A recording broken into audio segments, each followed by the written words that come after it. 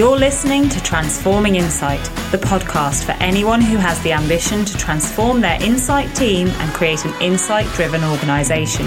Your host is James Wycherley, Chief Executive of the Insight Management Academy and the author of the book Transforming Insight, The 42 Secrets of Successful Corporate Insight Teams.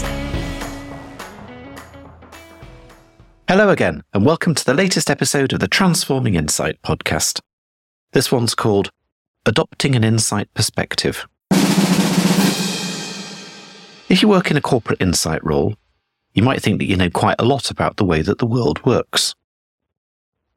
Maybe you're an insight analyst with long experience looking at patterns in consumers' spending. Maybe you're a market researcher, considered by your colleagues to be an expert in understanding the drivers of consumer behaviour. But how much do any of us really know about the world around us? About the core stats relating to human life on Earth and the trends and changes seen in recent years? Do we have a fact-based worldview? Or do we have a set of assumptions backed up by partial insights and incomplete data? For example, how confident are you that you can answer these questions? Drawn from a famous book that I'll describe in a minute. Question 1. Where does the majority of the world's population live? Is it in low, middle, or high-income countries? Number 2. In the last 20 years, the proportion of the world's population living in extreme poverty has almost doubled, remained about the same, or almost halved. Number 3. What's the life expectancy of the world's population today? Is it 50 years, 60 years, or 70 years? Number 4. There are about 2 billion children in the world today, people aged under 16. How many will there be in the year 2100, according to the UN's latest estimates? Will it be 2 billion, 3 billion, or 4 billion? And number 5, how did the number of deaths per year from natural disasters change over the last 100 years? Has it more than doubled? Has it remained the same? Or has it more than halved? Now, you might have heard these questions before, or indeed seen the answers to them. Both can be found in a fascinating book called Factfulness, written several years ago by physician and statistician Hans Rosling. The quiz that he included in his book has been taken by countless groups of politicians, policymakers, policy influencers, corporate executives and students. And unfortunately, the results have painted a pretty bleak picture. Rosling found that over the course of all the times he'd presented his quiz, in only 10% of instances did the respondents beat a group of chimpanzees randomly selecting the answers. Let's stop and think about that. In only 10% of instances did the respondents as a group beat a group of chimpanzees randomly selecting answers. And unfortunately, the more sophisticated an audience, the worse their scores tended to be. When the book was published in 2018, it gained some very high-profile endorsements, particularly from Bill Gates. He called it one of the most important books he'd ever read, an indispensable guide to thinking clearly about the world. He rated it so highly that he reportedly sent every student graduating in the USA a free copy in 2018. So who was Hans Rosling? Well, he was born in Sweden in 1948. He trained as a doctor and worked in some of the world's most deprived countries. While he was there, he realised the importance of good information and the difference that an accurate picture of events could play in stopping diseases from spreading. He went on to work with the United Nations, and he founded an organisation called the Gapminder Foundation. And the mission of the organisation is to fight devastating ignorance with a fact-based worldview. At the IMA, we became aware of Hans Rosling's work some years ago now. We referenced him as an expert in data visualisation. And I would recommend that all insight professionals watch his TED Talks and YouTube clips on beautifully automated bubble charts. They represent a great case study in how to convey very complex data in an engaging and easy-to-understand format. But Factfulness, the book, goes beyond demonstrating data visualization and how it can help to communicate insights. Its central message is that people constantly and intuitively refer to their worldview when thinking, guessing, or learning. If your worldview is wrong, you will systematically make the wrong guesses. It's actually a really uplifting read. It demonstrates how the world is usually not as dramatic as you think, and making the case that there are lots of bad things out there, but far fewer than ever before. Unfortunately, Hans Rosling died before the book could be completed in 2018, and therefore before we could gain his insights on COVID-19, or indeed on how our government set about tackling it. But the finishing touches were supplied by those who had worked closely with him. And this has provided us with what the IMA believes to be one of the most important books ever written about insight, but which never actually references insight at all. So why does the type of thinking described in Factfulness have such major implications for corporate insight teams, and for insight leaders when they come to recruit and develop insight people? I'll give you a brief answer now, but I'd also encourage you to read the book for yourself and think about it. Let me take you back to Barclays many years ago when I ran the insight team there. An important part of my role was to run data-based investigations into critical business issues, supplying decision makers with facts, figures, insights, ideas, and recommendations for how new propositions could be launched, new channels developed, and how new customer needs addressed. But it became increasingly apparent over time that insight within a global bank, just as in every sector, is only partly about investigating specific issues. Much of the time it's about challenging assumptions and providing customer and market context. It's about painting a picture to show stakeholders how value is driven by customer behaviours, and how those behaviours in turn are driven by a wide range of habits, circumstances, beliefs, needs and aspirations.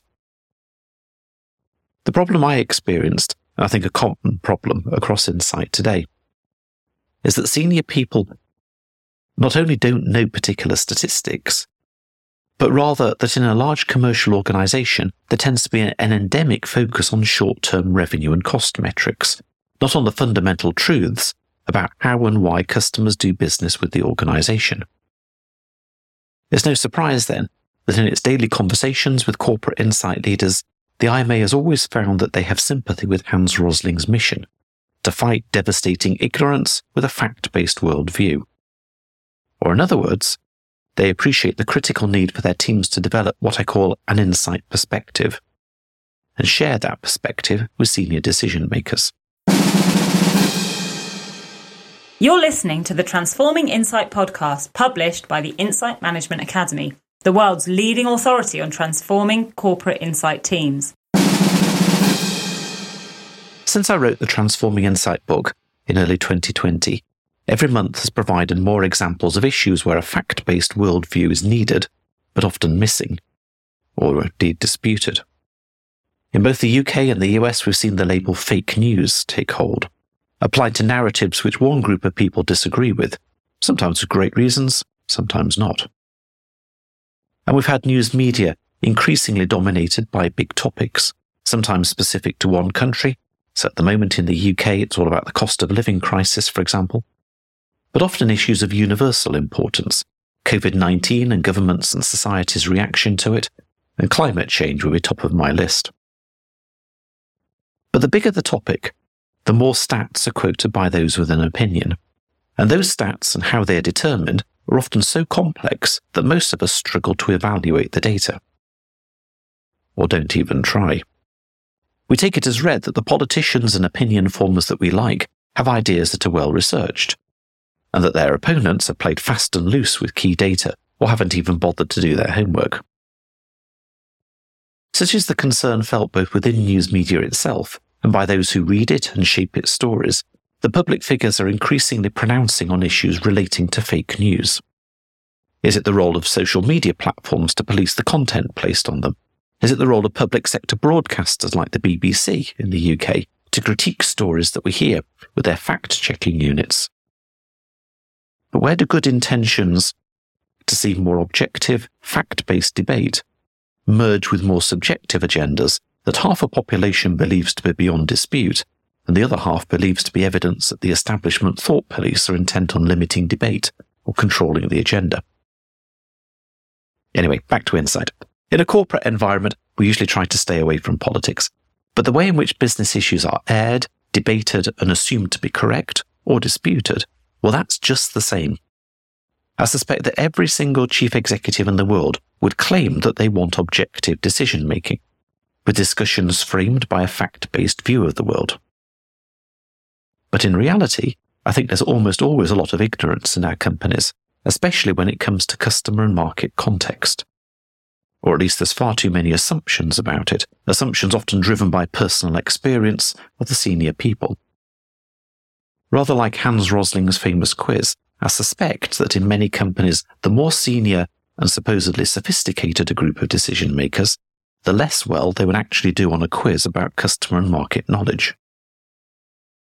So what do we do about it? Well, there's something here for me about people and something about process. In episode 36 of our podcast, I suggested that insight leaders should audit their time and focus using the IMA's Insight Leadership Framework, with its axes on the internal and the external, and on the technical, managerial and entrepreneurial aspects of a leader's role. In episode 37, we looked at the skills and attributes required by successful insight managers, analysts and researchers, and the importance of business skills and interpersonal skills in that mix.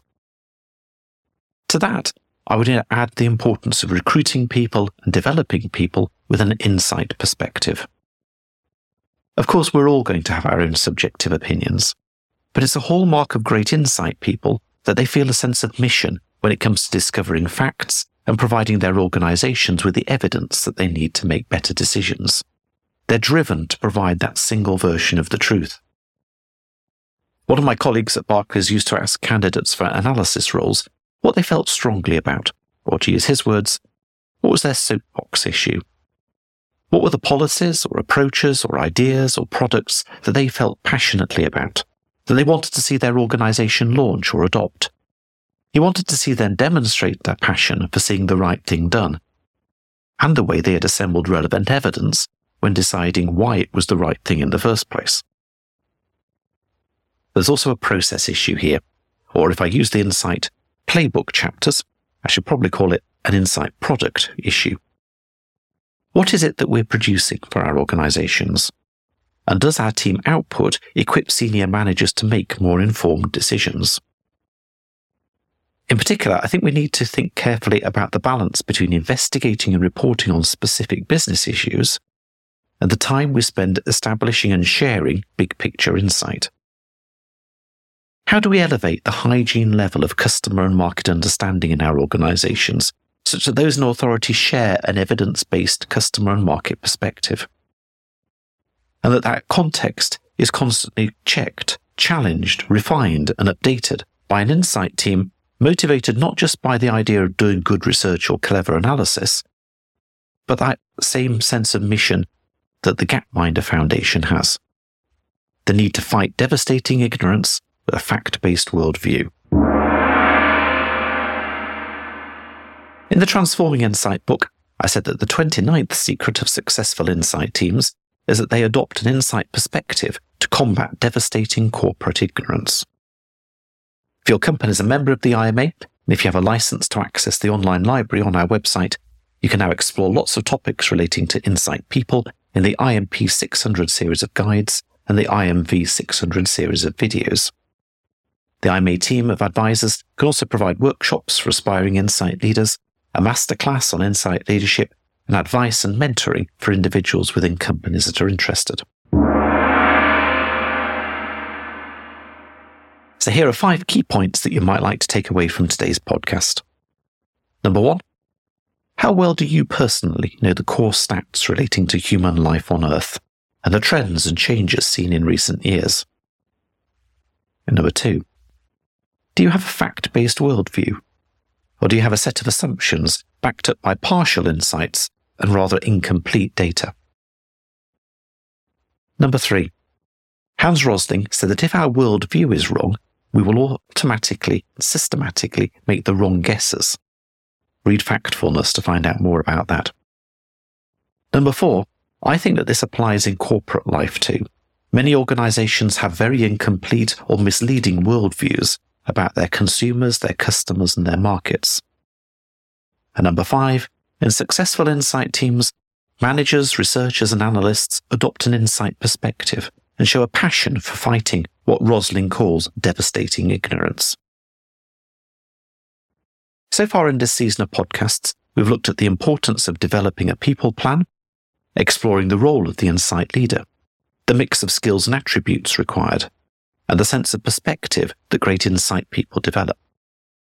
But how do all these things come together when we're trying to recruit and develop an insight team? That's what we'll explore in the next episode of the Transforming Insight podcast.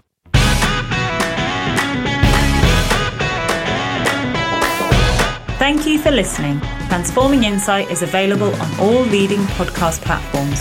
Subscribe now to get notified when the next episode is released. Check out all the resources in the show notes and sign up to our email list. The Transforming Insight podcast is brought to you by the Insight Management Academy, who reserves the rights to the content. For more information on any of the ideas discussed in the episode, please visit www.insight-management.org.